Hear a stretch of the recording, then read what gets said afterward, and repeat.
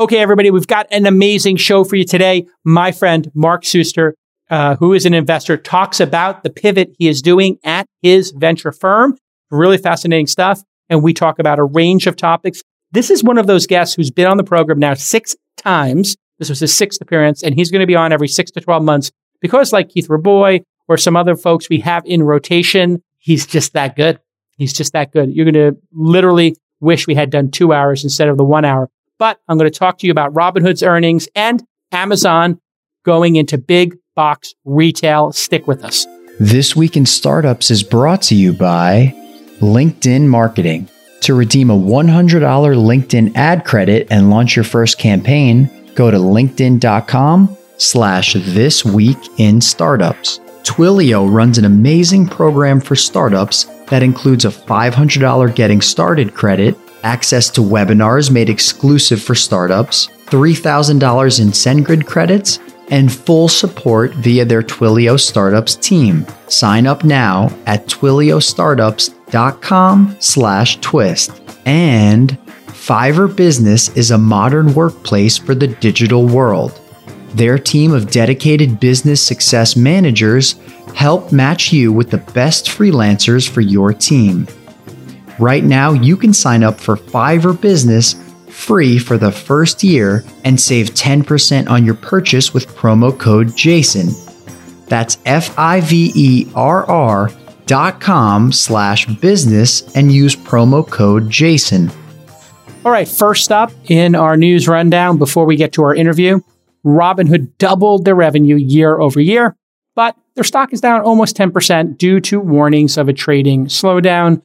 Full disclosure /flex, I was one of the early angel investors in Robinhood before they even launched the product. So I still have all my shares, haven't sold one, don't plan on selling any of my shares. I will distribute my shares to my LPs in my fund, but I'm long the company. I think they can get to 100 million accounts, and that has never been done before, at least to the best of my ability. If you know of any finance company with 100 billion people, in the United States, 100 million people in the United States, let me know. So Robinhood announced these Q2 earnings yesterday after the bell, as is the case with earnings reports.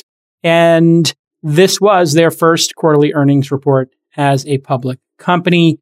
I talked about the S1 and their IPO on previous episodes, but before we get into the earnings, let's quickly recap what a crazy ride it's been actually in the short period of time since Robinhood went public. As you know, they let their own users have access to, their members have access to their IPO shares, which was very cool. And that's a trend I hope to see more companies do, whether it's Spotify going public or imagine Netflix when they went public, giving shares to their subscribers or giving first access to those shares to the subscribers. Really cool idea.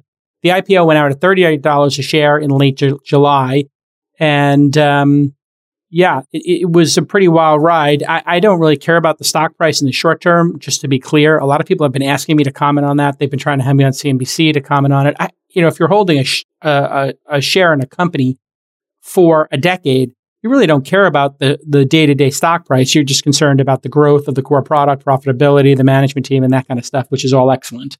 So on the first day of trading, it went down 10%. And oh my God, everybody is such a failure. This is so terrible. This company is horrible. And I just look at it going like, that's not the number to watch. Like, how many accounts do they have and how many assets do they have under management there? 4 days after going public, something happened where it rocketed up to $7 a share. And then my phone is going off the hook. Hey, will you come on CNBC or my podcast or friends of mine or LPs? Oh my God, it's $70 a share. So you get the highs, you get the lows as an investor. And I try to even that out. And I just try to think in decades if I like the company. So now it's been around like that $50 a share price from what I understand. I don't check it incessantly. And today it dropped to 45, and that represents a $42 billion market cap, which seems like, for me, pretty fair market capitalization. Some people might argue it's high. Some people might argue, this is going to be $1 trillion company, so you have to get in now.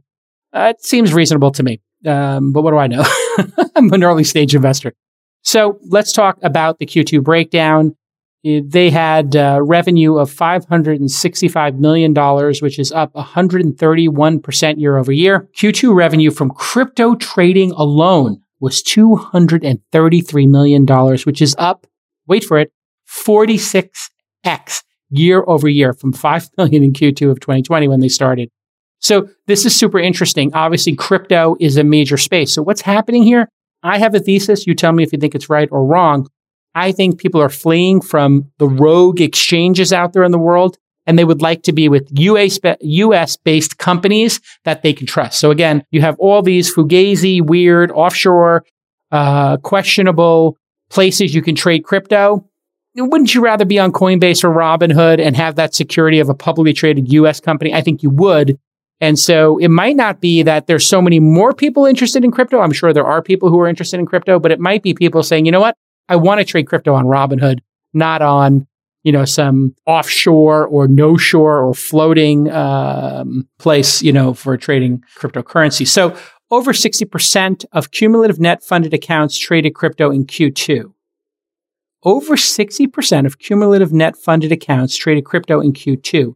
So funded accounts and cumulative. So all of their accounts. So that means this is becoming a real thing. So if there were 22.5 million cumulative accounts and 60% of them were in fact trading crypto, that means they have 6 million plus 6 million is 12 million. And then, a little bit over 12 million people on the platform trading crypto already. That alone is notable.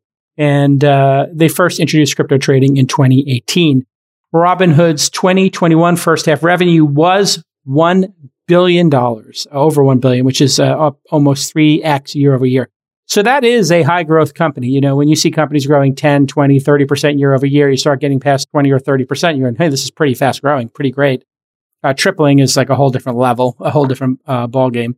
So here's the key. Robinhood warned investors that their Q3 results may be negatively impacted by a trading slowdown. In other words, in the summer, people might not be trading as much. And this was supposed to be the end of the lockdowns. So July, August, September is Q3. Maybe people are trading less because they're going out more. And then you have the Delta variant. So who knows? This could be headwinds. This could be tailwinds.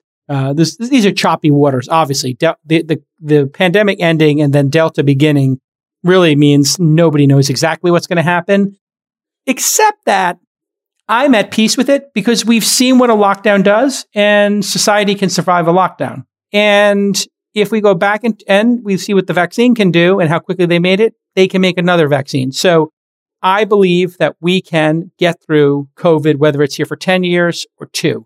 I hope it's here for 2, and I hope we get past this and people get their vaccines because we could squash it and there won't be more variants. So please, if you're listening to me, consider doing some research on the vaccine. If you're hesitant, just do some research, make your own decision, talk to a doctor, look online, maybe look at the statistics yourself and think for yourself. I'm not going to tell you to get it or not get it.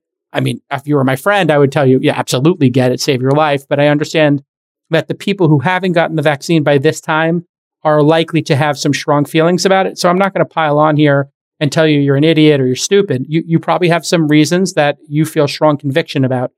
Maybe talk to those with doctors because maybe you had those strong convictions before we broke 1 billion people, right?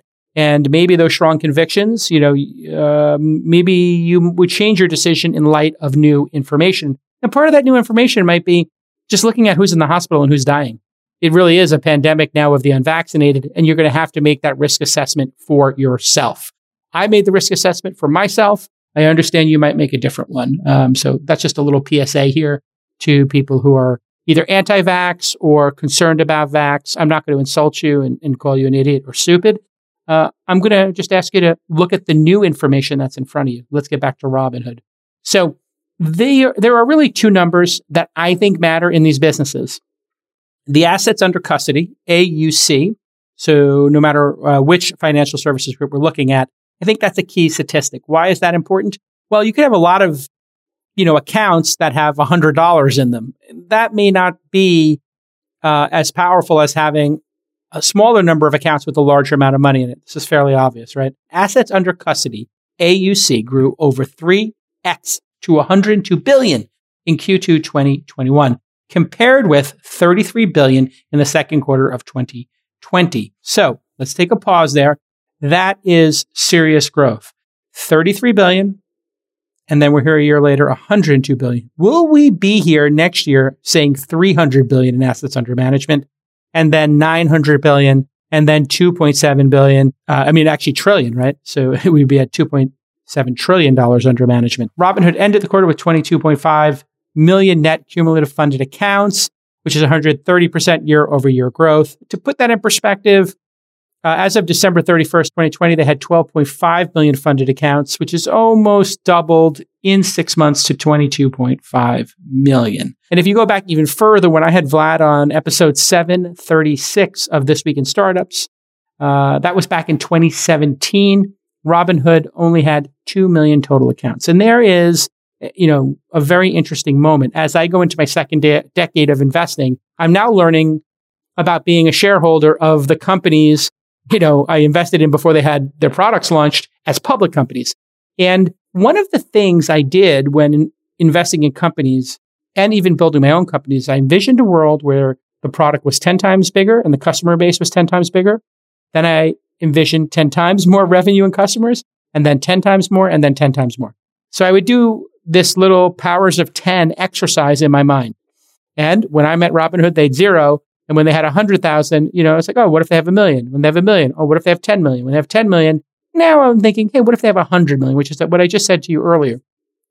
It's very easy for journalists who, tend to be a little bit negative on financial companies and tech companies right now because of the power they've accumulated. We'll put that aside. I talked about it, I think yesterday in relation to Superhuman.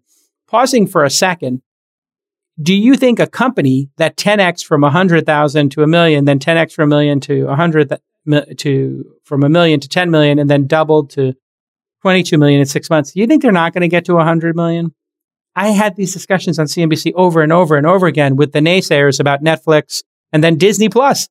And you look at those services. I believe we're moving to a world in which these global brands, and I do believe they're going to be global, will have billions of users. We saw it with free services like Facebook, Instagram, WhatsApp, Chrome, Google Search. Very few brands actually have 1 billion plus users. We can actually almost count them on 2 hands. Yeah, let's do that right now.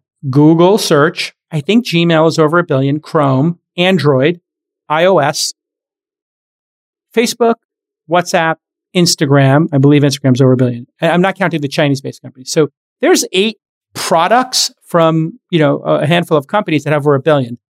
Is it possible that Netflix, a paid service, will get to 1 billion? It is possible. Why wouldn't it be possible? If there's over 7 billion people on the planet, 1 in 7 seems quite reasonable. Now, you have to have a bit of an imagination here. You have to be able to think globally. You have to be able to have seen what I saw in my career, which is when I came into the industry, there were 0 users using web browsers. There wasn't a web browser. Mark hadn't created Netscape yet, and Mosaic hadn't been created. So you need to look at the arc of history. It's pretty clear to me, 10x, maybe even 100x is a possibility for companies like Robinhood, Airbnb, Uber, go right down the line, because we saw it happen with the previous generation of outliers, Google, Amazon, and Facebook. Right now, LinkedIn is going to give you a $100 credit towards your first ad campaign. I'm telling you the call to action up front. It's so good. LinkedIn.com/thisweekinstartups to get that $100 credit towards your first ad campaign. If you want to get a group of people who are receptive and who are doing business, they're doing business on LinkedIn, right? When you market on LinkedIn, your message reaches people who are ready to engage with your business.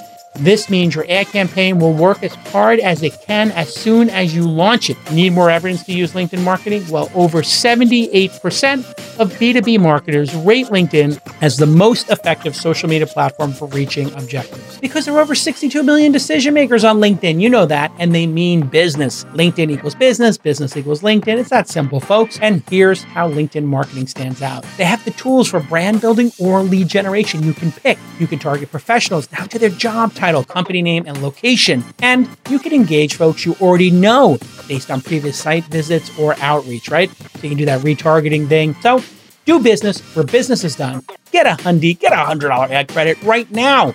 Go to linkedin.com/thisweekinstartups once again for a $100. LinkedIn.com/thisweekinstartups. No spaces, no dashes. LinkedIn.com/thisweekinstartups. Terms and conditions apply because they're giving you a $100.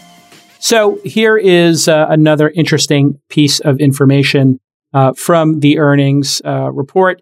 And it's a quote: "A funded account is a Robinhood account into which the account user makes an initial deposit or money transfer of any amount during the relevant period, which account is designed to provide a customer with access to any and all the products offered on our platform." So what I like about this is it seems to me, and I don't have inside information. I was a seed investor. I put a small amount of money into the company that became a large amount of money. Thankfully, it's good to get a win. It takes a lot of pressure off, I'll be honest, as an investor, because man, being an angel investor can be super humbling. I mean, everybody knows my wins, but you don't see all the losses. Every Robinhood equals 99 zeros, 85 zeros and 14, 1 to 50 X's. So it's nice to see that I believe here is my interpretation of it, reading it, and you can correct me if I'm wrong on email, or you can DM me on Twitter or Instagram. Feels to me like they're trying to be very intellectually honest about what's an account, which is great. There are some folks, like I think we discussed this with Nextdoor, who considered a user anybody who opened an email. I felt that was like, I'm not going to say unethical. I felt that was, maybe bending the truth a little bit. If I get an email from, the Gap, I don't shop at the Gap, but if I get an email from, whatever company, I don't want that to be counted as a user. So always be very questioning when you look at these definitions if you're a public market investor. Okay, quick story here. I've talked about for a long time that Amazon is going to open stores, and they did, sort of the quick checkouts. But there's something happening here that is much deeper. Today, the Wall Street Journal reported that Amazon is planning on opening department store-style physical locations in the U.S. That's right, department stores. The news came as Amazon passed Walmart as the world's largest retail seller outside of China, and that was just reported in the New York Times this week. The latest information from eMarketer, which doesn't do their own research, I think they accumulate other people's, so we'll have to see who the source of this is, shows that Amazon will account for 41.4% of all U.S. e-commerce sales in 2021, whereas Walmart will account for only 7.2%. And it says here in their notes, we're going to have to check on the eMarketer research, because my understanding you can leave this in the program, we should always be careful with eMarketer because they were using other people's information, but maybe this is their proprietary information. So we want to make sure we give proper credit. I'll leave that in the show. I want you to know how the sausage is made here. So the Wall Street Journal notes, people familiar with the matter, in quotes, believe Amazon is expanding into physical locations to help grow sales in areas like apparel, home items, electronics, and other similar areas. Kind of makes sense, right? If you're going to do something like this, clothes are something that, it's one of the final things people like to go to stores for, and home items too, right? So it's a great move by Amazon, I think, because brick and mortar could not possibly be more compromised during the pandemic. They're probably buying up spaces for pennies on the dollar. There is a very simple way to look at this. If Amazon was challenging Walmart, but with a different product, and then Walmart added Amazon's product, that is a competitive threat to Amazon, because then Walmart can do things Amazon can't do. What Walmart can do is what's called bricks and clicks.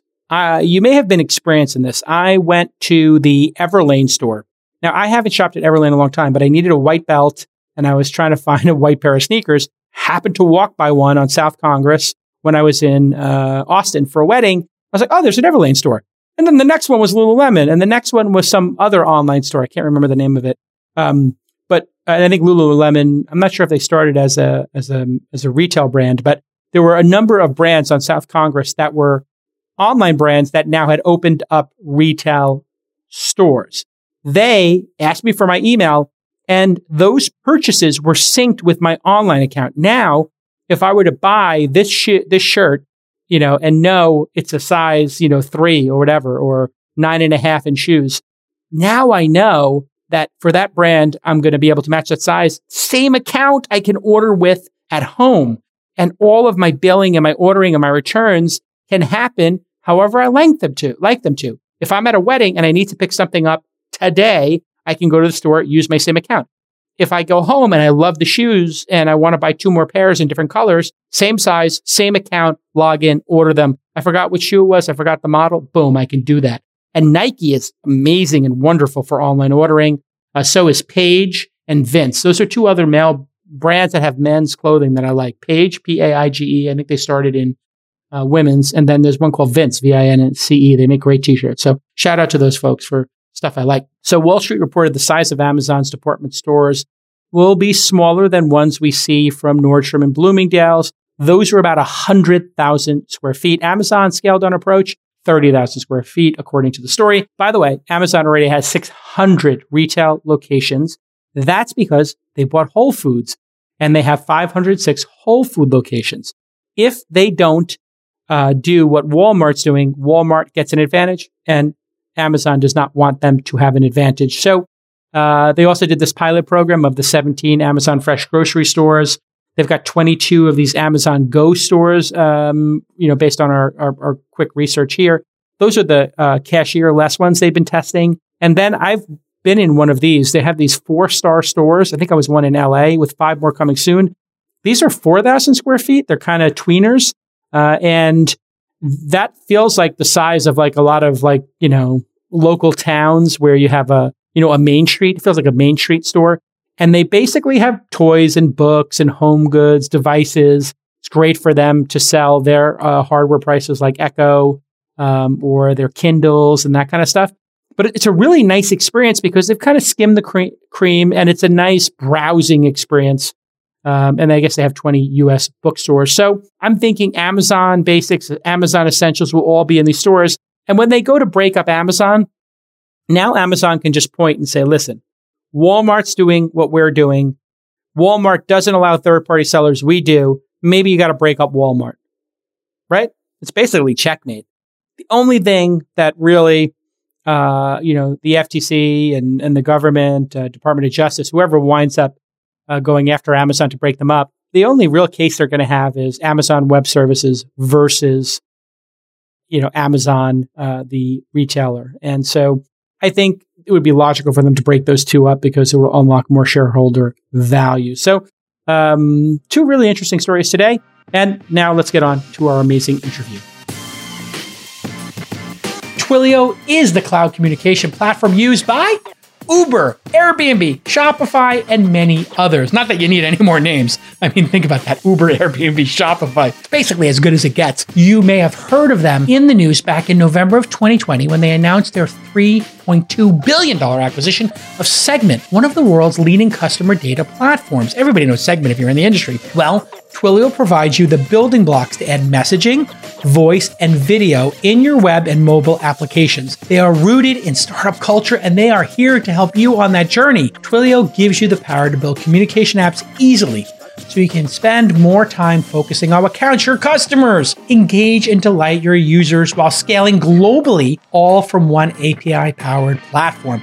From SMS to voice to WhatsApp to email, thanks to that SendGrid acquisition. And founder CEO Jeff Lawson has been on this program multiple times. I think the last time was episode 967 back in 2019. Let's book them again. And here's what you're going to get from Twilio's startup program. Access to webinars made exclusively for startups and full support via the Twilio Startups team. A $500 getting started credit and $3,000 in SendGrid credits. Sign up now, twiliostartups.com/twist. Twilio, Twilio, startups.com/twist. So go get the bag right now. $3,500 in credits are waiting there for you to just take them. Twiliostartups.com/twist. All right, next up on the program is 5-time show guest, friend of the pod, Mark Suster is back with us for his 6th appearance. Mark and I have been friends forever, literally. He was on episode 25 in November of 2009, episode 279 in 2012, 429 in 2014, episode 674 in September of 2016, episode 1121 in October of 2020. And we've decided that he is in the rarefied air of being so good on the pod. I learned so much. And we have such a great conversation that he's just a yearly guest going forward, Mark. I've decided with the pod, I'm 5 days a week now, 4 or 5 days a week. It's no longer This Week in Startups. It's like Today in Startups. I'm literally doing this show every day now because we sold the ads out. You remember when I started. So I have to tell you that I was thinking about this, Jason, and I think it's an incredibly smart strategy. And I don't mean in terms of a media business or in terms of, building an audience, but I was thinking about you and Donald Trump. Oh, and I know I shouldn't invoke you and Donald Trump in the same sentence, but let me talk about one thing I think Donald Trump really did well and learned from, which is speaking at audiences. And he was in front of crowds, in front of big crowds all the time. And he would try out lines, and then he would get a sense of what the audience thought and how they reacted and what they cared about from their reactions. So I thought, I was thinking about this. I went running this morning and I was thinking, what do I think Jason is uniquely good at? And you, by doing this show, have stayed really close to the zeitgeist of both what entrepreneurs care about and what your audience cares about. And I thought a better metaphor than Donald Trump would be Steve Martin or Chris Rock. Because it's the same thing. You don't go straight and have a great comedy show. Like you're performing. People are laughing. They're not laughing. They like this bit. You try out that bit. But you just get much better. And I think the same is true, not just with your show, but really about what makes you unique as an investor, because you have your fingers on the zeitgeist. And I remember when I did your show This Week in Venture Capital a decade ago. Yes, I forgot about that. It was great for me, Jason, because I just constantly felt in the zeitgeist of the conversations, and I miss doing it. Okay, we'll start it back up then. Okay, there you go. You just committed. We'll start the show up again. I mean, it's a joke, but it's possible. I have to say, and thank you for the kind words. It has been the great joy of my life doing this podcast. And I agree, the zeitgeist is the reason I do it. Instead of going to lunch with people, I substituted this, right? And I would just take out one lunch a week and do the Speak in Startups. And then it became 2 and then 3. And now we're basically doing 4 or 5. I mean, the ads are sold out till November. And now my team is like, hey, what about a Sunday show? And I'm like, yeah, sure. We could do a Sunday show. Let's come up with an idea. And it's so much easier to do, Mark, now because of COVID. Everybody like yourself has a quality setup at home. And Zoom has gotten so good. And the microphones have gotten so good. And people know how to plug in an Ethernet cable. And people also know how to talk virtually. And they're more comfortable having a conversation like this. I used to do a GoToMeeting or, a Skype call. And 9 times out of 10, we'd have to cancel the show because they couldn't get it up and running. Now it's like, this is my 5th call of the day. I know how to do it, J-Cal. We're good. Reflecting back to you, something I took from you as a friend is years ago, you wrote a blog post, and I remember Fred Wilson had written one before you about your yearly trips and how you looked at how long you had left with your sons. You have 2 kids, I believe. 2 boys, yeah. 2 boys, and your sons were getting older. I think they were 10 and 11 at the time you may have written this. And you said, hey, I got 6 left with one. I got 5 left with another. And then they're off to school. Got to make every summer count. Well, here I am. I'm in Italy. I did a 2-week trip with my kids last year or 2 years ago before COVID. We had done Australia. And I'm just looking at this with my 11-year-old going, okay, 11, 12, 13, 14, 15, 16. I got 6. And with the 5 years old, I obviously got a little bit more. I actually sent them home because they had to start school. And my wife was like, you should stay a week and do that book thing. And I was like, wow, I got the greatest wife ever. So thanks to my wife. But I'm here still I'm at a secluded beach town in Italy. I won't say which one, writing my next book. And awesome. It's been great. So let me start the conversation with you and I have lived through the start of a super cycle, 2009, when I became a Sequoia Scout. Upfront Ventures at the time was called GRP. GRP, yes. I think you were a couple of years into the job. You had been an entrepreneur before that. Yep. And you and I were investing in companies for 4 or 5 million. And if there was the term unicorn did not exist, the iPhone was a very new device, was on the second version perhaps. And now here we are. It's 2021. It's about 13 years later, maybe give or take, 12, 13 years later. What do you make of what we're seeing in terms of the outcomes for the companies we invested in back then at the start of the super cycle? I'll call it a super cycle, for lack of a better term.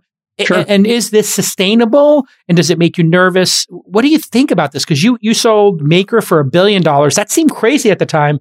Now it seems like, oh, probably sold too early. Yeah, now we have GOAT, Sneakerhead Marketplace. Yep. We were the earliest institutional investor there. It's publicly released knowledge that it's worth $3.7 billion. And Crazy. But what's crazier is the volume of business that they do. It was staggering. I know in the earliest days, Eddie and Daishin and the board member from Upfront, who was a large part of why GOAT was successful in the early days, Greg Bettinelli, the biggest resistance they got from investors was how big of a market could this really be? There was a quote unquote TAM problem, total addressable market problem.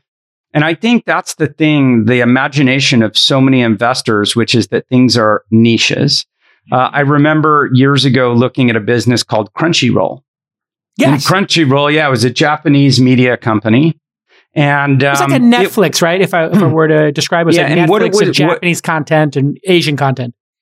Yeah. And what it was particularly good at was taking what you and I might consider a niche, let's say like anime. And it was making it available to international audiences, and particularly in the US. And it turns out that in the world of the internet, what we have is scale. And what we thought of as a niche, like if I launched a store 100 years ago in Minneapolis and I launched an anime store, I'm not going to have that many customers. There aren't that many. There's not enough anime fans in Minneapolis. I picked one city to build a real big business. But in the world of the internet, with increasingly 4 billion people connected to this global network, the communities are really large. And so that was just an example of something where GOAT was a TAM that people didn't think was huge. They're selling literally billions of dollars of sneakers. Amazing. Billions with a B. Then you look at, I'll tell you another weird one. Hopefully this helps people think about how markets and communities form. We looked at another one called Viki, V-I-K-I. It stood for Video Wiki. It was created in South Korea.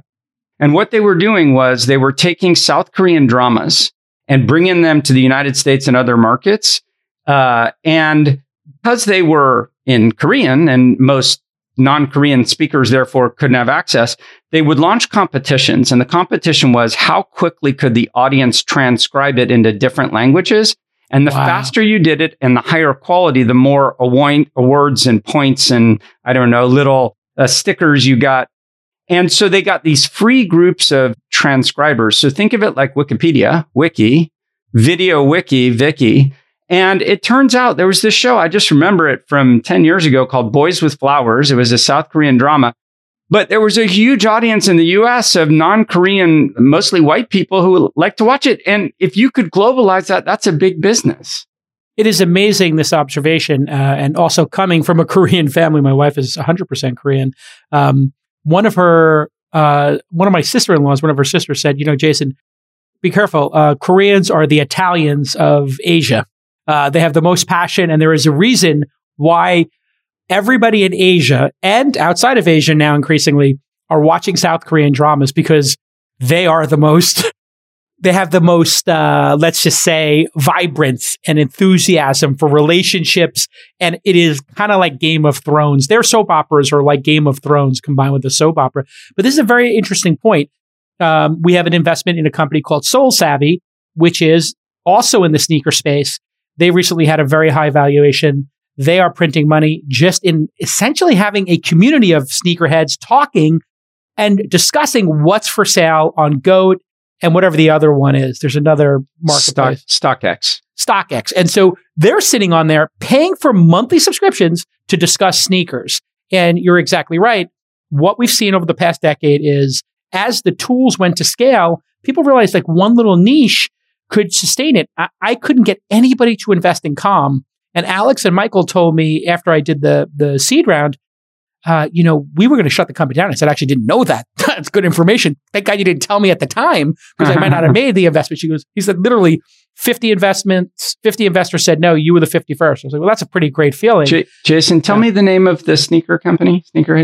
It's called Soul Savvy, SOLESAVY. Soul Savvy. So let me say this, because I want to use this as an example of what I think of the most important defensible strategy on the internet is. When I work with our portfolio companies, I often am saying this, which is the only truly defensible strategy in my mind is community. Wow. And that's why marketplaces can be so big and so successful. And I want to give you a couple of examples. But the reason I want to tell you first, which is if you launch a widget, let's say a hardware product that you're selling, I don't know, I see, it looks like you have an Apple Watch there. You launch a watch and you want to be better than other people. You might be first to market. You might be first to the market with Ring doorbell. We were the first, big institutional investor there.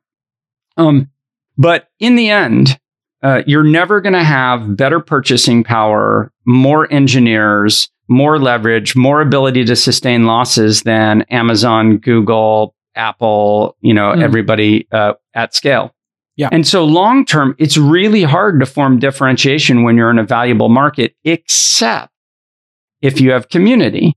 Because if you are the place where everybody goes, it's really hard to get all those people to migrate en masse somewhere else. So the example I would give you from Ring, the brilliant move that Jamie and his team made, also a guy named Mark Troughton, made, was to create these Ring networks. So think of it as neighborhood watch. So everyone in your community could opt in. You don't have to be part of it, but if you opt in, you can see other crime happening in your neighborhood. You can see each other's doorbells, or you could see clips. You can choose to publish into the neighborhood watch an event. You don't auto-publish everything. You can publish an event. Let's say that someone came and stole your Amazon package. Let's say that someone broke into your car and you have that video. You can publish that event so your neighbors are alerted to, if you see this person near your house, be aware they broke into my car yesterday, right? And I know there's some controversy that people find over that, but I find it to be a modern version of Neighborhood Watch. And I think it's highly productive, with controls. But let me say this, Jason, which is now you take a local area, let's say wherever you live, and if you can now go to Best Buy or Amazon and buy a product for 30% cheaper, are you going to? Or 12 new features, are you going to buy that? Or are you going to buy the thing that everyone in your neighborhood's already using because that's the place you share?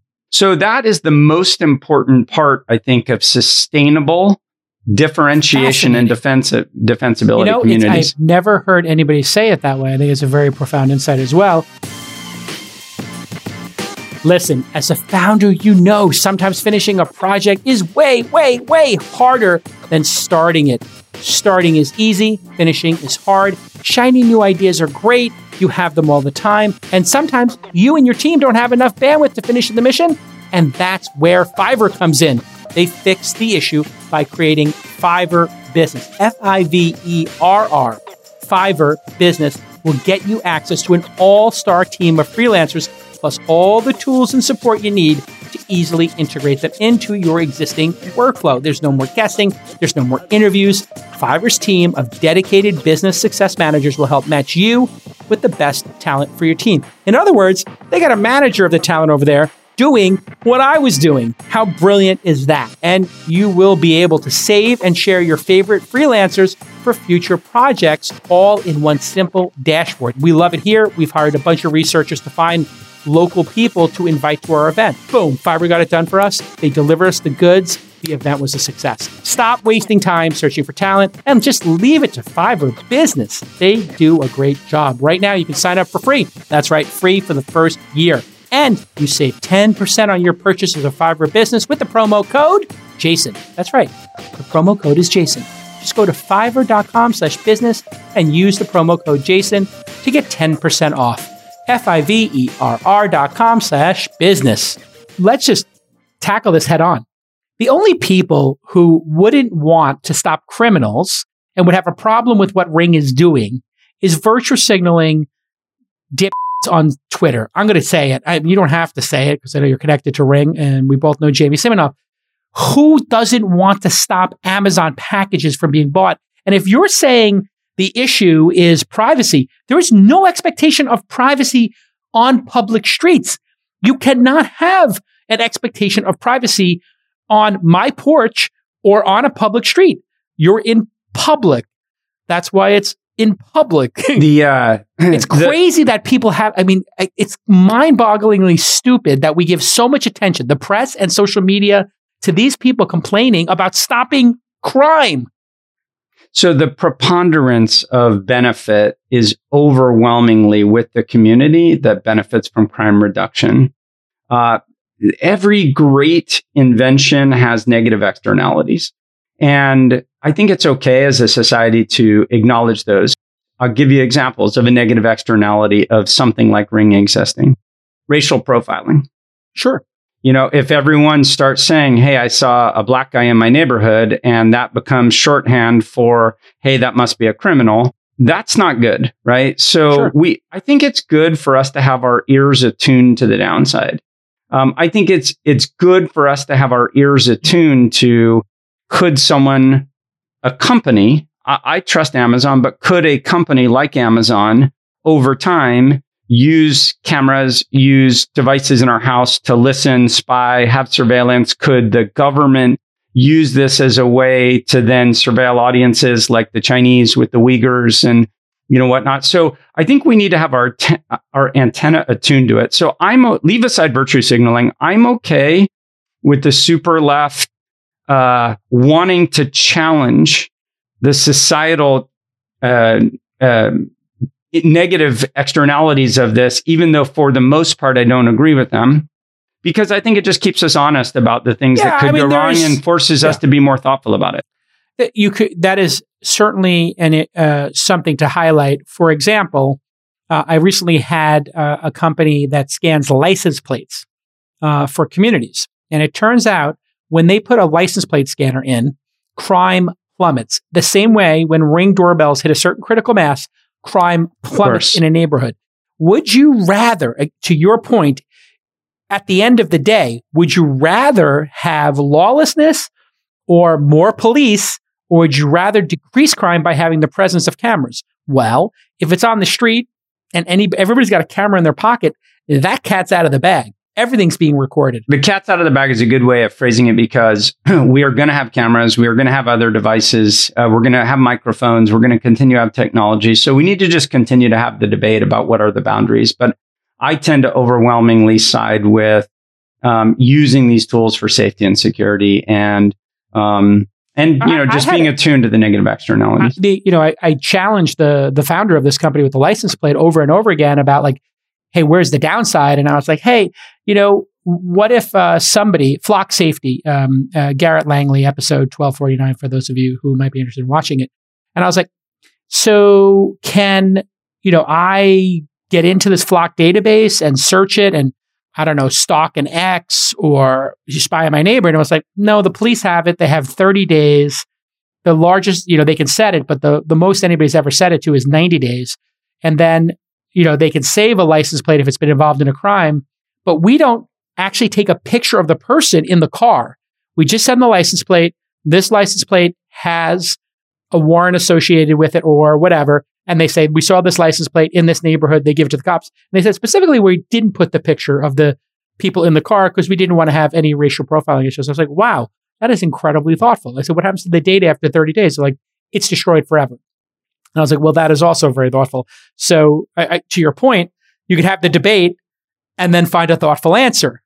Of course, that seems to have been lost, in the Trump era of extremes. Let me slight pivot on our conversation, because I could spend the whole thing talking about security and other stuff that we looked at and are aware of, that some of which is scary. But you asked about the megatrend of, say, 2009 to today. And one thing I might talk about is what I think it means for venture capital. Yes. Changed dramatically. It has changed dramatically. And I want to talk about it in terms of how it's changing upfront ventures. So my own firm. Sure. And I think that venture capitalists historically didn't change that much. They like to kind of keep things how it was. And, there wasn't a lot of innovation. But right now, we know that with capital markets changing so much, we have to innovate. We have to constantly evolve.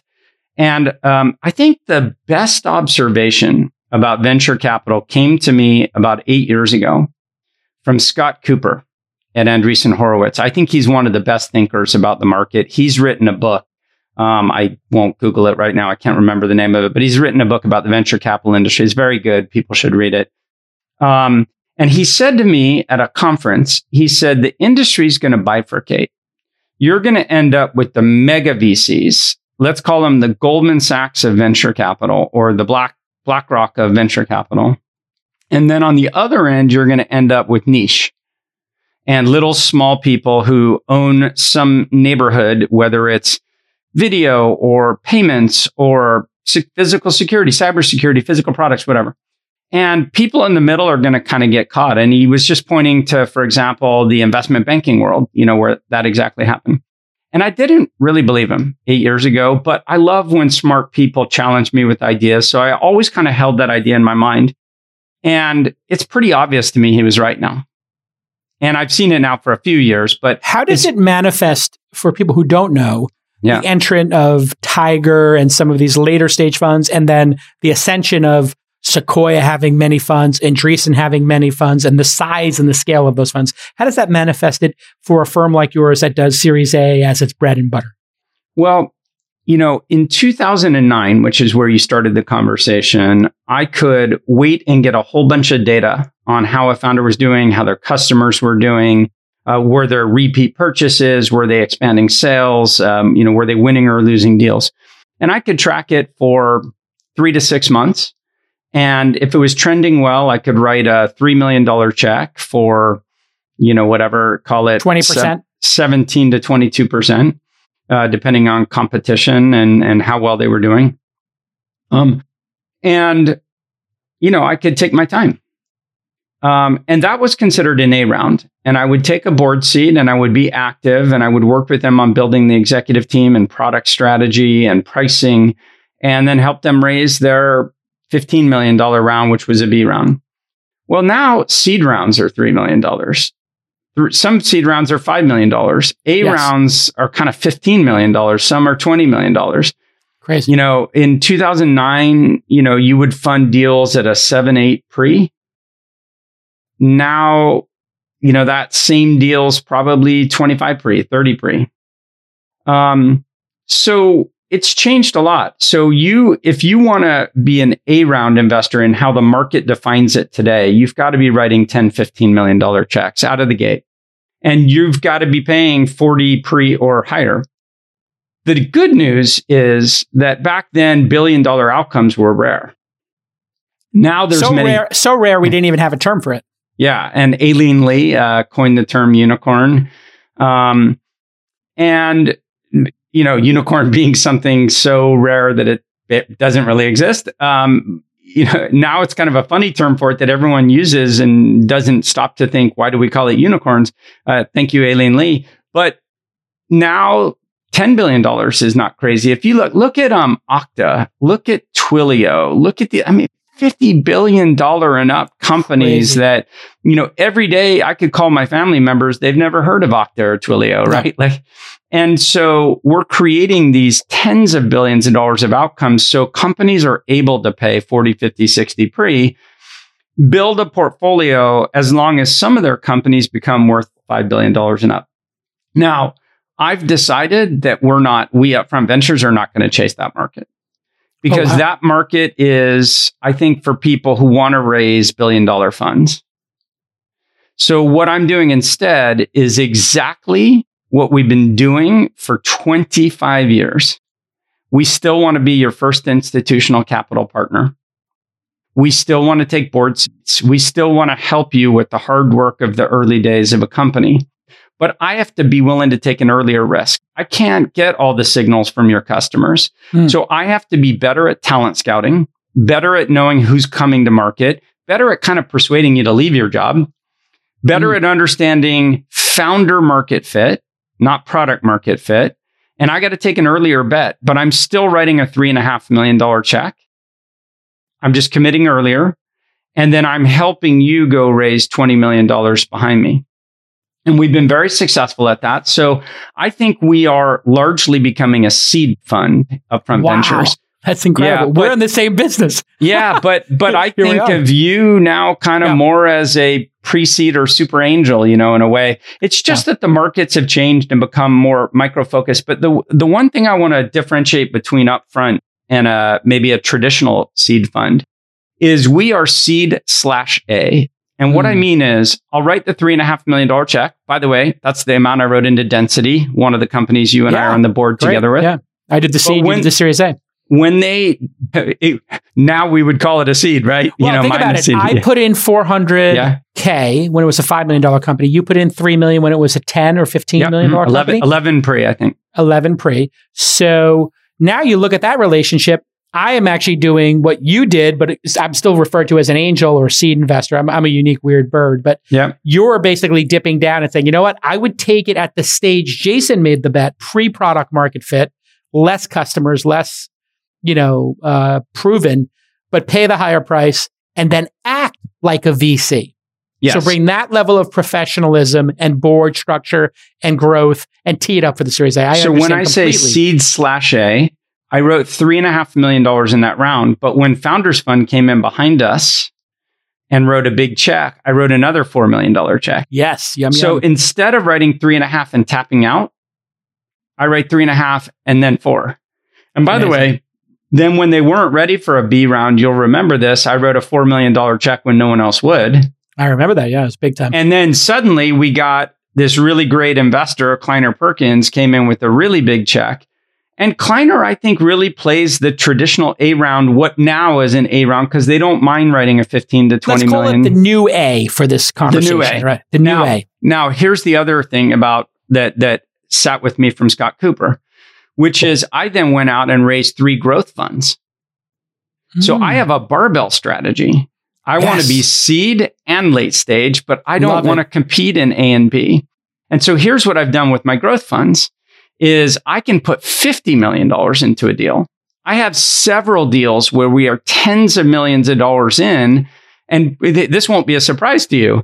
It's Goat, Appeal, Bird, companies like ThreadUp, FabFitFun. It's like these companies that have become major winners that I can then move a lot of money into. And Appeal Sciences. Would that $50 million represent from your growth fund pro rata or like super pro rata if we were to look at it? Because you own 13%, say you own 12% of a company. Now they're raising at $2 billion. $50 million is but 2.5%. So is it like keeping up with your pro rata, or does it sometimes make it super pro rata? How do you think about that? It's often less than pro rata, if you can believe that. It's crazy. Yeah, it's often less than pro rata. So let me define for you my strategy, just in case anyone else is wondering, about evolving their own strategies, investors, that is. Our A fund, our seed/A fund, we aspire to get $10 million in before our growth will participate. So we don't want the seed fund LPs to feel like they're being crowded out by this other money. Okay. Right. So we aspire to get $10 million in. I actually have to get approval if I'm going to do less than 10 million before my growth fund comes in. What's the size of that? Well, what's the size of that fund? The A fund or the seed fund? They kind of 300 million. Yes. Got it. Around 300 million. So some have been 280, some have been 380. How many names in that fund? How many unique names do you think? In terms of portfolio? Yeah. How many companies would be in 38 per fund. Got it. Perfect. 38 per fund. And we really religiously try to target getting 38. I think that's the right amount of distribution for us in terms of risk.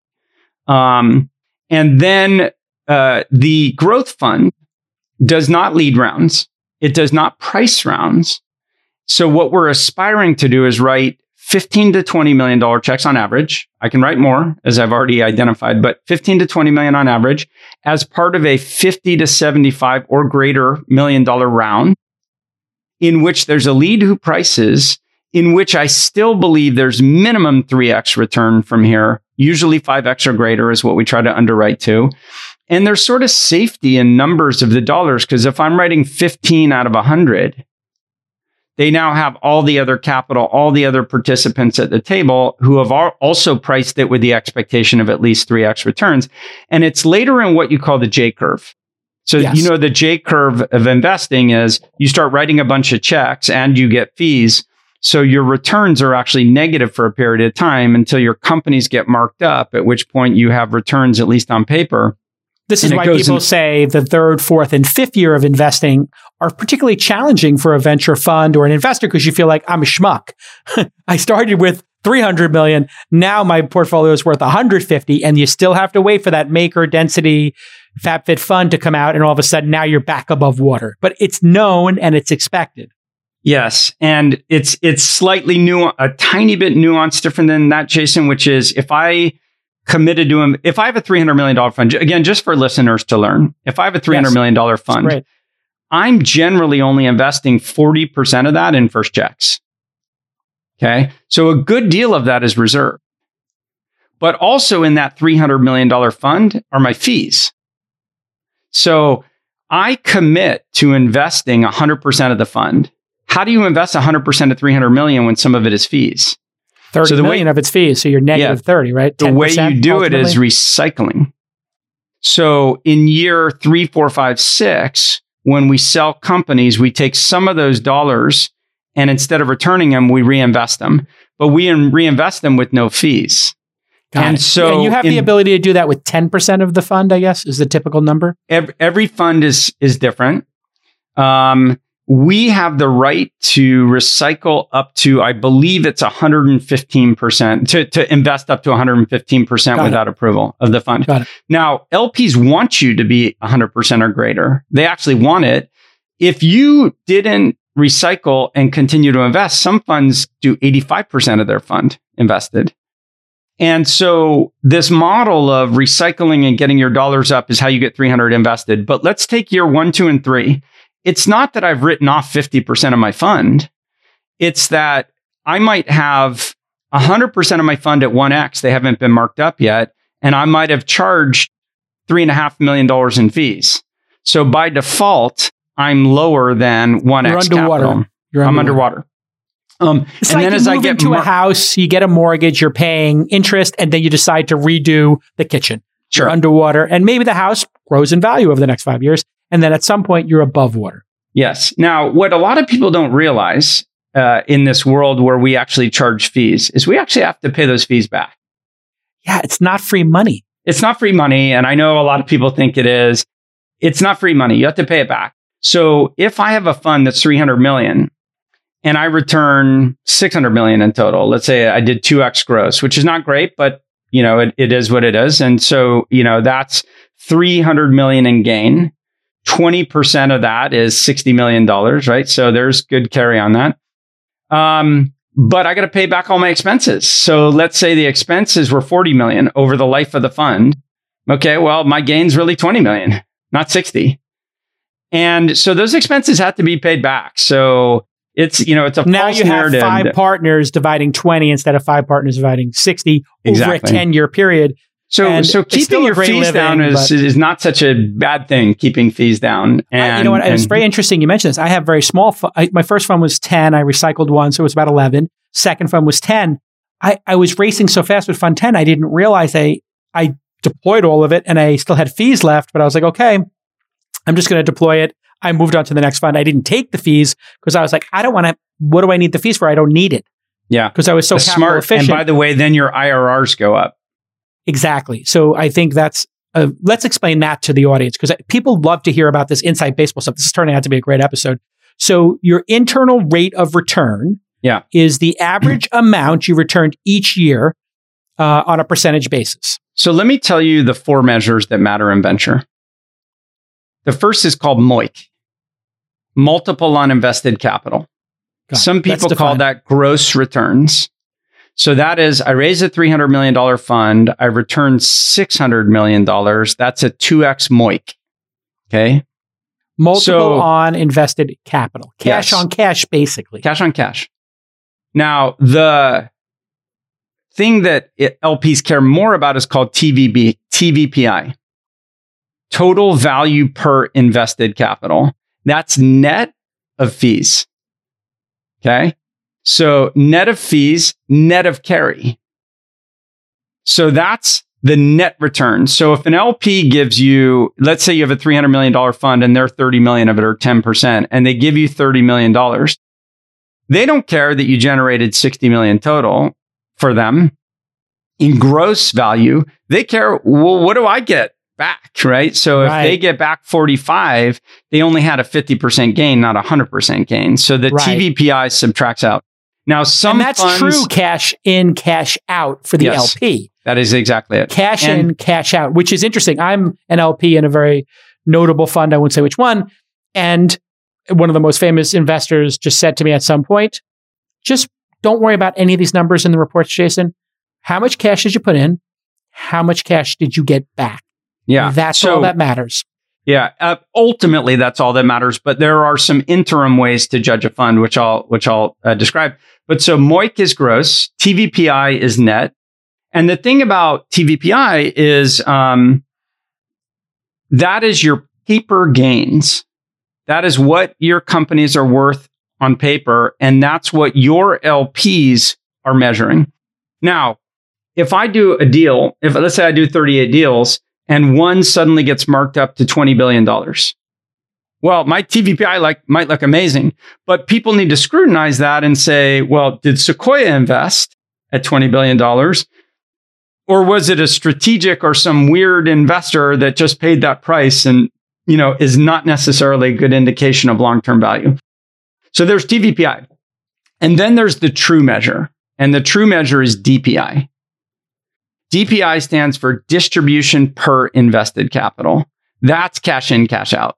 That's your distributions. So if I have a fund that's 300 million and I have actually returned 200 million of that, well, let's say that my total amount that I got, including fees, was 300 million. My distributions of that 200 million, I have a 66% DPI. And DPI is, am I sending cash back? Or is this just you marking everything up on paper? And then the last thing is IRR. And IRR measures how fast are you sending the money back. So if I take 300 million and I return it in 1 year, say if I return 600 million in 1 year, my IRR is going to look great.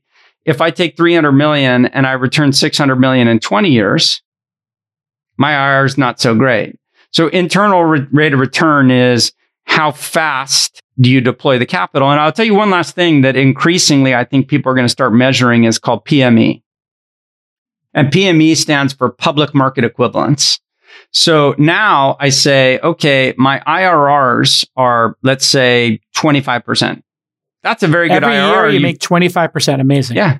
Let's say it's 25%.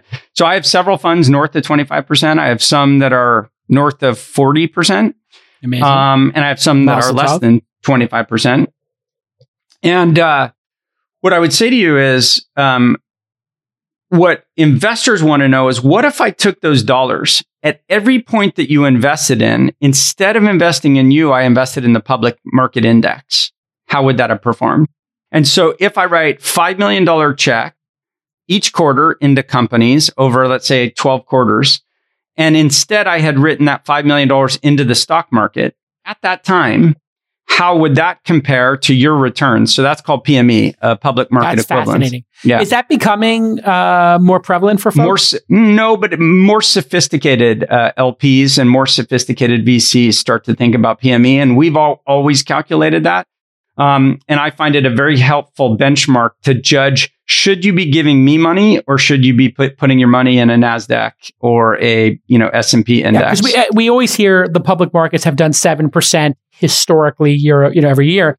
But if we're in a super cycle and Amazon doubles in 1 year and Disney triples or doubles in every 3 years, whatever it is, well, they're getting a pretty good IRR as well. They might be having a 25%. If you're a public market investor, you have something that you don't if you're investing in venture capital, is you have liquidity. Yep. You could double Amazon and take your earnings home in 1 year whenever you want. Yeah. Whereas in venture capital, you could move from one to the other. You say, listen, I love Disney, but I think they hit their peak. I want to put it into Amazon now. Last insider baseball thing for you. Sure. And this is something almost no VCs know, and I know that almost no LPs know. I've experienced this as I've tried to explain how the data works to people. If you have a fund, let's say, pick a year, 2015, and I deploy all my capital in 2015. And you could say, is that good or is that bad? I generally think it's bad because I think spreading your investment over multiple years gives you access to different platform changes and has more diversity built into it. It's called time diversity. And time diversity matters. If you put all your investments in 2005, you missed the iPhone that came in 2007. If you did all of them in 2007, you probably missed the App Store, which came, 18 months later. And so if you put all your video investments in 2003, you missed the changes that led to YouTube in 2005, right? So cloud storage and broadband. And streaming technologies that came out from Adobe and other people. And so time diversity matters. So let's say you put $300 million to work in 12 months in 2015. And let's take strategy 2, $100 million in 15, $100 million in 16, $100 million in 17.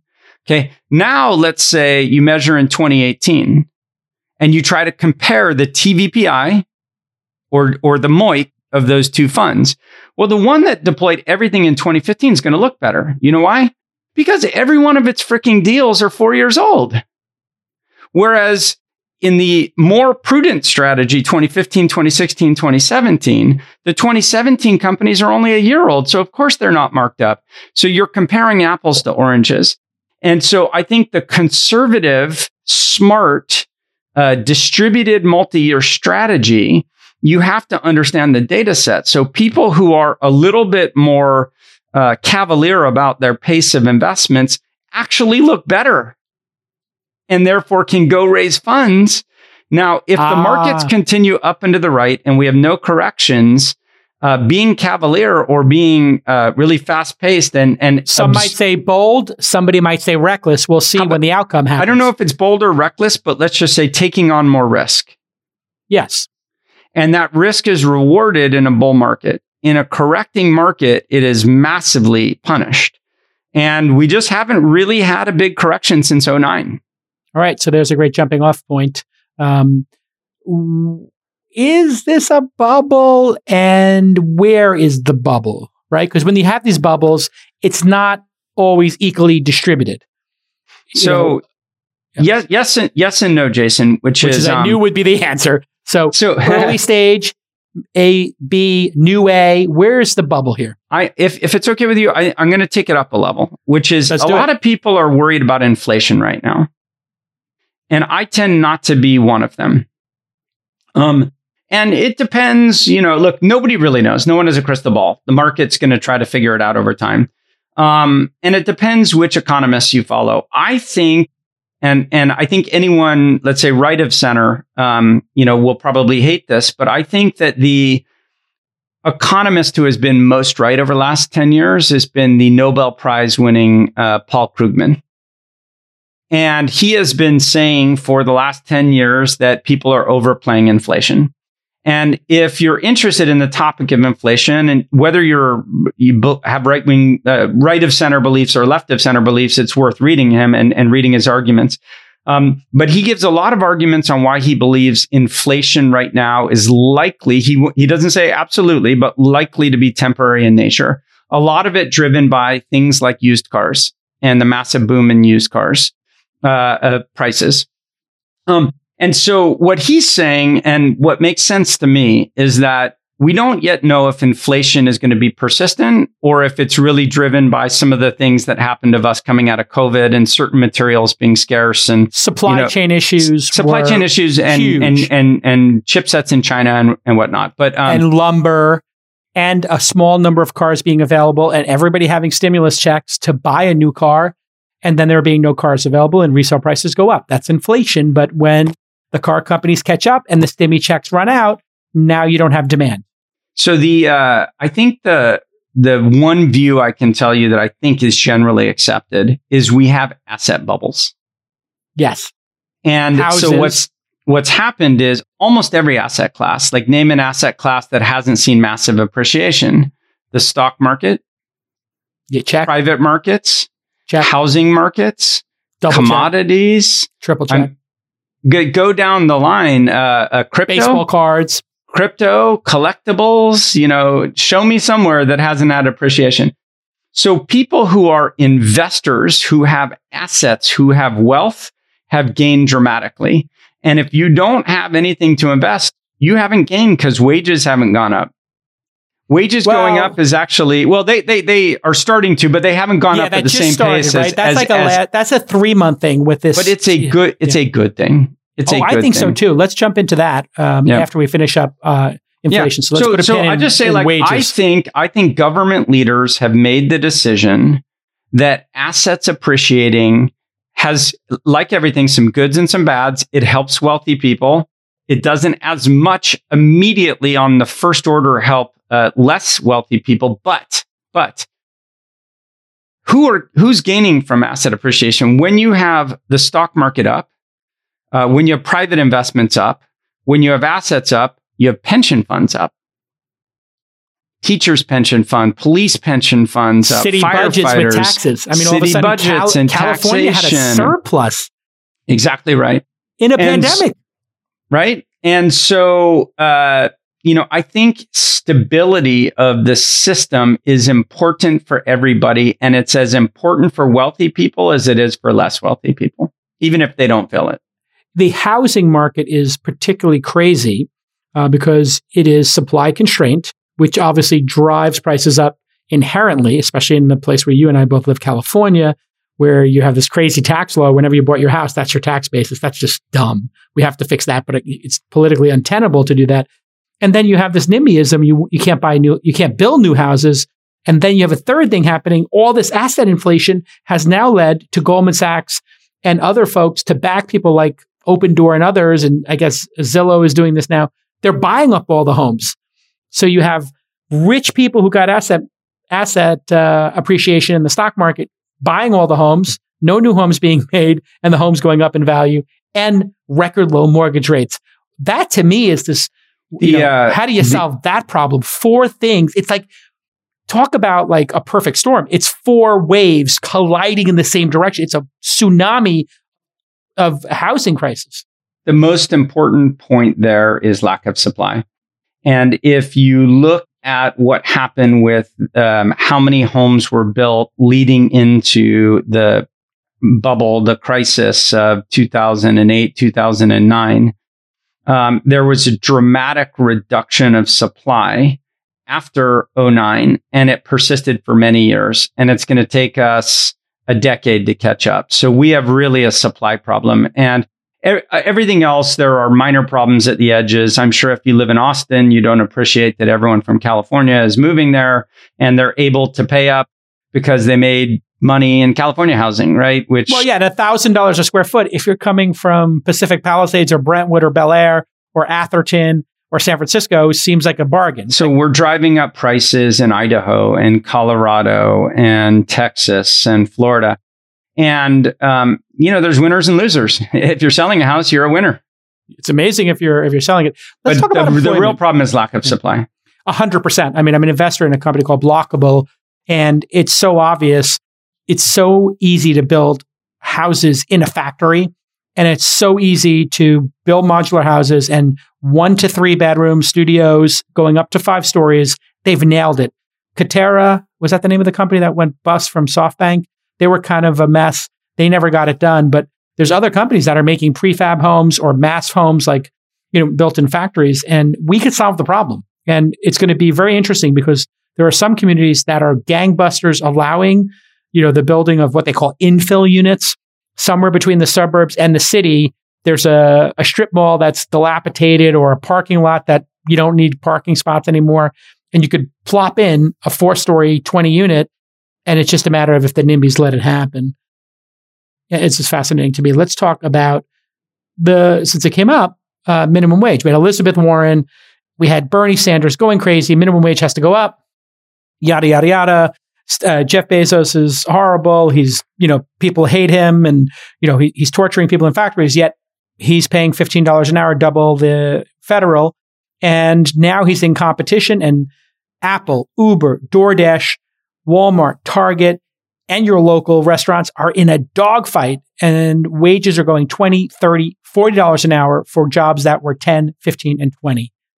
Discuss. Well, let's say a few things. One is I'm going to take an interesting, different leaping off point, which is I think we have a great labor shortage in the United States and around the world. I think that labor shortage is going to continue for the next few decades. And I think it's driven by aging populations and lack of young people who are going to grow into these jobs. So if you look at the demographics globally, almost everywhere is moving into declining demographics. Yep. It's China, massively Japan. Big. It's a really big problem in Japan. It's a really big problem in China. It is not as big a problem in the United States, but for people who are anti-immigration, they should understand that immigration is one of our great strengths as a country. It has always driven our supply of labor and honestly, cheaper labor. And that's allowed us to continue to grow and thrive and prosper. And the great thing about America is historically our relative ability to integrate people. We're not perfect, but I lived in Europe for 11 years. We are much better than European countries at integration. You can ask the Turks who live in Germany how they feel about integration, or the Algerians in France. Yeah, I was about to say the Muslims in France are second and third generation now, and they're considered second-class citizens. We have the great American melting pot here, putting cultural appropriation and that hysteria aside. Because one of the great things that we were taught is that we could all be part of this amazing soup and experiment that is America. But when you think about the problem we have now is we have jobs that people don't want, and we have a lack of labor and supply. And so I'm very pro automation. I'm very pro robotics. And totally. I remember years ago, you invested, didn't you, in a company that was, automating coffee? Yeah, we have CafeX, which, obviously had a heck of a time during the pandemic. They reopened at SFO. It's doing amazing. And then they pivoted, having watched what we both saw at Density, hardware as a service. Yep. The hardware, we're not selling hardware. We're selling you software. You remember those meetings where me, you, and Andrew were grinding $1,000 for the product or a software license. And, God bless Andrew, credible entrepreneur. He figured it out. You and I were sitting there with him as he did. And CafeX now is selling the units and the software to people. So instead of them putting in 1,000 of these, what if Dunkin' Donuts, which is, can't get labor for the average tenure of a Dunkin' Donuts employee is less than a year. It's less than a year. By the time they hire them, they're gone. Now you go to any airport where there's Dunkin' Donuts on the East Coast, they need twice as many Dunkin' Donuts to service people. You see the lines at airports, even post-COVID. If we are lacking, they could infill these, If we are lacking in the ability to provide jobs for people in the United States, then I can see the debate being a problem. But fundamentally, I don't believe a lot of people want to be making pizza, making coffee, filling boxes, picking strawberries. Yeah. And so to the extent that we can automate, but then we as a society have a responsibility for figuring out how to educate and retool and train people to take newer modern jobs and still have good income. We have 9 million job openings, maybe 10 now. And you just think about that. Like, we were wondering what would happen with UBI, right? There was a group of people in our community like, oh, UBI, that's going to be the greatest thing ever. We kind of got a dry run of it. And if you give people enough money, and this idea that they would go to work anyway to make the incremental dollars, it's like, nope. It makes total sense. I think I nailed that one. I was like, you take people's motivation away, and now they're sitting at home with nothing to do. What is that going to do long-term to a person's self-esteem? I can't imagine. I stayed home and worked like an animal during the pandemic, and I still felt bad. I still had anxiety from what was going on in the world. You have to have purpose and get out there and do some work. But the robotic work, I think it's great. We invested in a company called Root AI. It's like one of these great aha moments, which you got to love when you're in our business, right? And I'll get your aha moment. But mine was, they're like, when you use computer vision and we look at strawberries, I'm like, you pick which one is the right one to pick, right? You figure out which one is right. They're like, exactly. I was like, oh, great, I'll invest. Like, no, that's not what we're doing. That's not all we're doing. I was like, oh, what's the next piece? He goes, all right, I spent 15 years working on like soft robotic hands at MIT. We're going to actually pick the strawberry. Wow. I'm like, oh my God, that's incredible. They get bought by another company that SPACs. We triple our money like overnight. Fantastic, but also sad because I would like to belong. The other company's doing vertical farming. So a vertical farming company is like, we're going to grow strawberries outside of Boston, like right there instead of farming, training them in and putting chemicals on them, we take 10 days out of the process. So now you're going to have a robot look at the strawberry patch that's vertical and pick the most ripe strawberry, drop it into a bushel.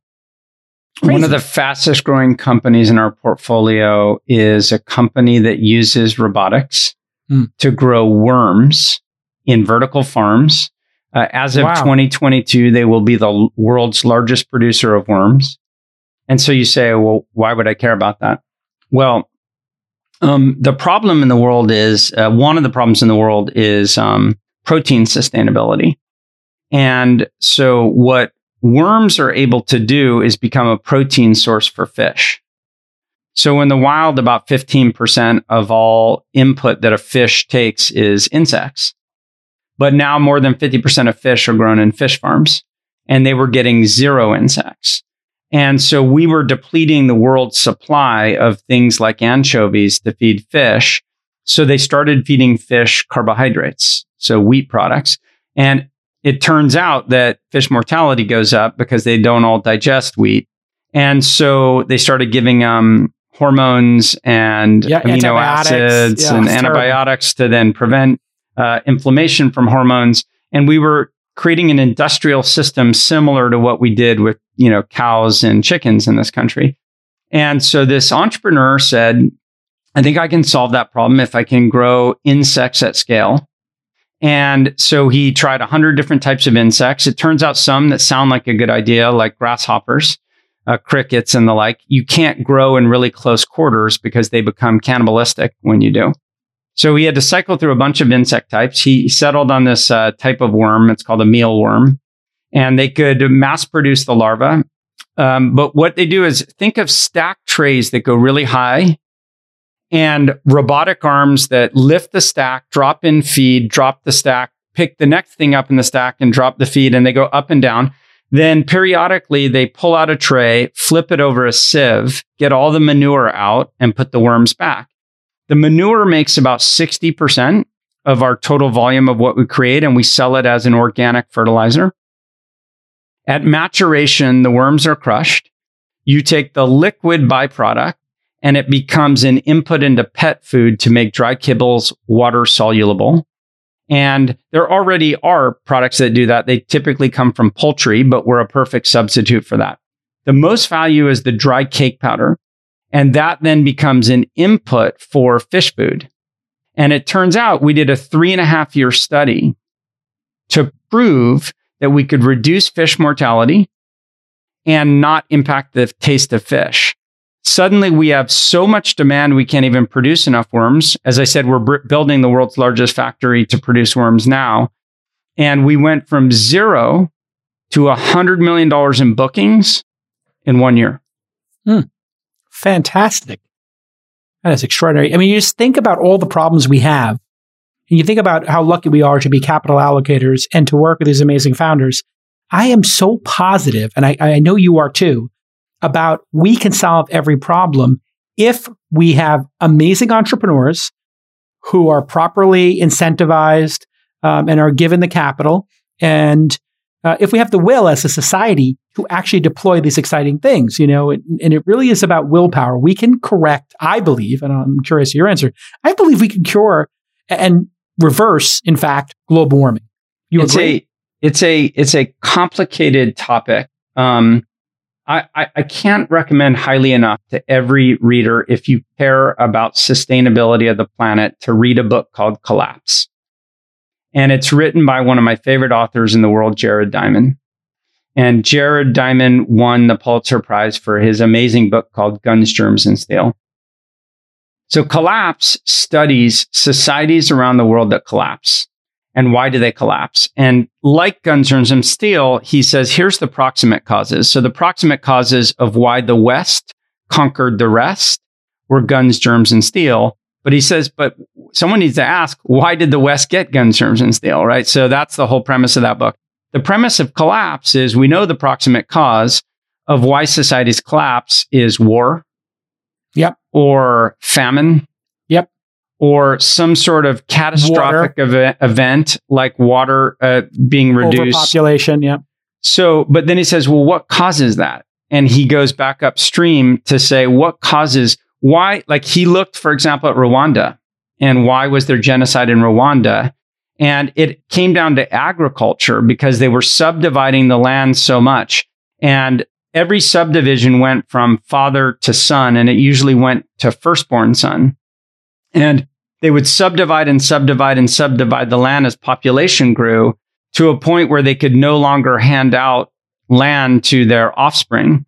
And they had a limitation on the number of acres of farmable land, and it started leading to civil conflict. So he goes back up to looking at things like agriculture.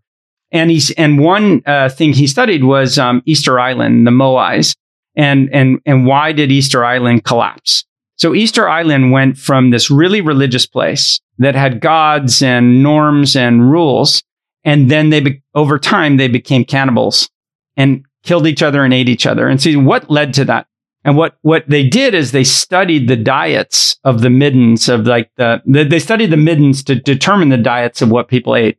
And what they figured out was the first thing they do is they cut down all the trees. And once they cut down all the trees, they no longer had fish in their diet because they no longer could build boats to have fish. Oh my God. And so their calories were reduced, and therefore their output was reduced, and therefore they led to civil conflict, and their entire religion was wiped out, and they became cannibalistic. And so anyway, this book, it's a wonderful book. And he basically says that oh, you did. Okay. So he talks about a theory called Malthusian theory, which is the more you produce in agriculture and output, the more population will grow to fill that. That's the Malthusian theory. It's like induced traffic. You build more roads, people travel more. Exactly right. But what he said is you need a combination of technology, but you need societal change. You need people wanting to consume less. And I think that's the other area. And that's what gives me great hope about Gen Z and people coming behind Gen Z is they're growing up with a culture of wanting to drive electric cars, wanting to consume less, wanting to have lower carbon footprint, wanting to find ways to not have to import their products from around the world that has carbon emissions. And wanting less. And I think that's got to be the world we live in the future. You know, it's crazy. I grew up, and you and I grew up, we're both Gen Xers, where we really didn't think about this too much. We saw Greenpeace kind of over here doing, saving the whales. There was some, activity on this. There was a pulse, but it wasn't like today. And I got the bug from my children who are absolutely militant about plastic straws because they understand it kills turtles and, the damage it does. So we have metal straws at home. We have paper straws at home. We do not have plastic straws. When we go to a restaurant, if they give us plastic straws, we hand them back. We ask them preemptively, please do not give us plastic straws. And increasingly people say to us, we don't serve plastic straws, sir. But that 5 years ago was a distinct difference. And then I started getting crazy, Mark, because I made a little bit of money and I love beverages. So I start ordering Topo Chico, and I started ordering my Bundaberg Diet Ginger Ale. I got these bottles and cans of everything I like. I'm in love with beverages. Then I realized, wait a second, I'm destroying the environment with all this stuff. So then I said, you know what? Enough. I love my Topo Chico. I don't know if you drink that sparkling water. So I Topo Chico, is it called? Topo Chico. I put it on. I put it on Twitter. Yeah. And I said how much I loved it on Twitter. Yeah. For which point I started getting bombed by several people telling me that it has the worst chemical rating of virtually any carbonated water drink. That's terrible. And it's got so many bubbles. People sent me the links to it and why you shouldn't drink Topo Chico. And I can't claim to be an expert, but I clicked and read the articles and it all seemed plausible to me. So I'm kind of back to other carbonated drinks. You know what's so good about it is it had so many bubbles in it. It tastes good. It tastes so good. So here's what I did. I was like, I love these bottles. I went on to Amazon. They make silicone caps that look like bottle caps, like old-timey bottle caps. I get the 12-pack of Topo Chico. After I use it, then I put cold brew coffee, iced tea, or water in them, and I put the rubber caps back on them. And like I'm like a maniac, like I'm like some crazy environmentalist. My refrigerator, I don't drink wine, so I have a wine fridge that was installed in my house. It's filled with these bottles with ice water in them. So now my girls go and they drink ice water from the Topo Chico bottles. I'm just, my wife went one step further, which is she bought one of those sparkling water / Coca-Cola makers or whatever. Yes. I don't drink from it, but she does. She does it because she doesn't want to have to buy as much plastic. You don't have to carry as much. I think, and all of this, I mean, you just think about solar, you think about Tesla battery packs, you think about Teslas. We are here. We're on the cusp of it. It just requires us to focus on an innovation. Listen, Mark, it's been over an hour. Great job today. I love being in business with you. I love having you as a friend. Love having you on the pod. Let's just do this again in 6-12 months, whenever you can spare the time. The audience loves it. If somebody is looking now for the new A, not the new A, I'm sorry, the seed, and they want to get that advantage of having Mark's Series A wisdom and dexterity with the new Mark, earlier Mark, coming in earlier and strong, what's the best way for them to pitch you and the best stage for them to be at? Well, listen, I still believe that trying to find ways to get introduced to VCs is a good idea. It's not, I'm on Twitter, so I respond to tweets, right? Like you can reach out. If, there's the old saying, you should give before you get. So the best way to endear yourself to someone you want to get to know is to find something of interest to them and put information in front of them. They're going to notice you. So I'm very active. I'm very public. I don't mind interacting with people. I'm on the road now. I'm traveling. I was in Austin 3 weeks ago. I was in San Francisco yesterday. I'm in Palo Alto today. I'll be in DC and New York. I'm getting out there, right? Like I'm being careful. I understand there's COVID, but I'm getting out there. So I'm available. The reason you removed obesity from your risk factors. You look so good. I'm so happy for you. I appreciate it. Thank you. What's the total weight loss at this point? So at peak, I lost 70 pounds. Right. Yeah, right now I'm closer to 60, and I've been focusing on trying to do weight gain. I'm trying to do muscle gain rather than weight loss. I watch you on the social. I see you with your kids.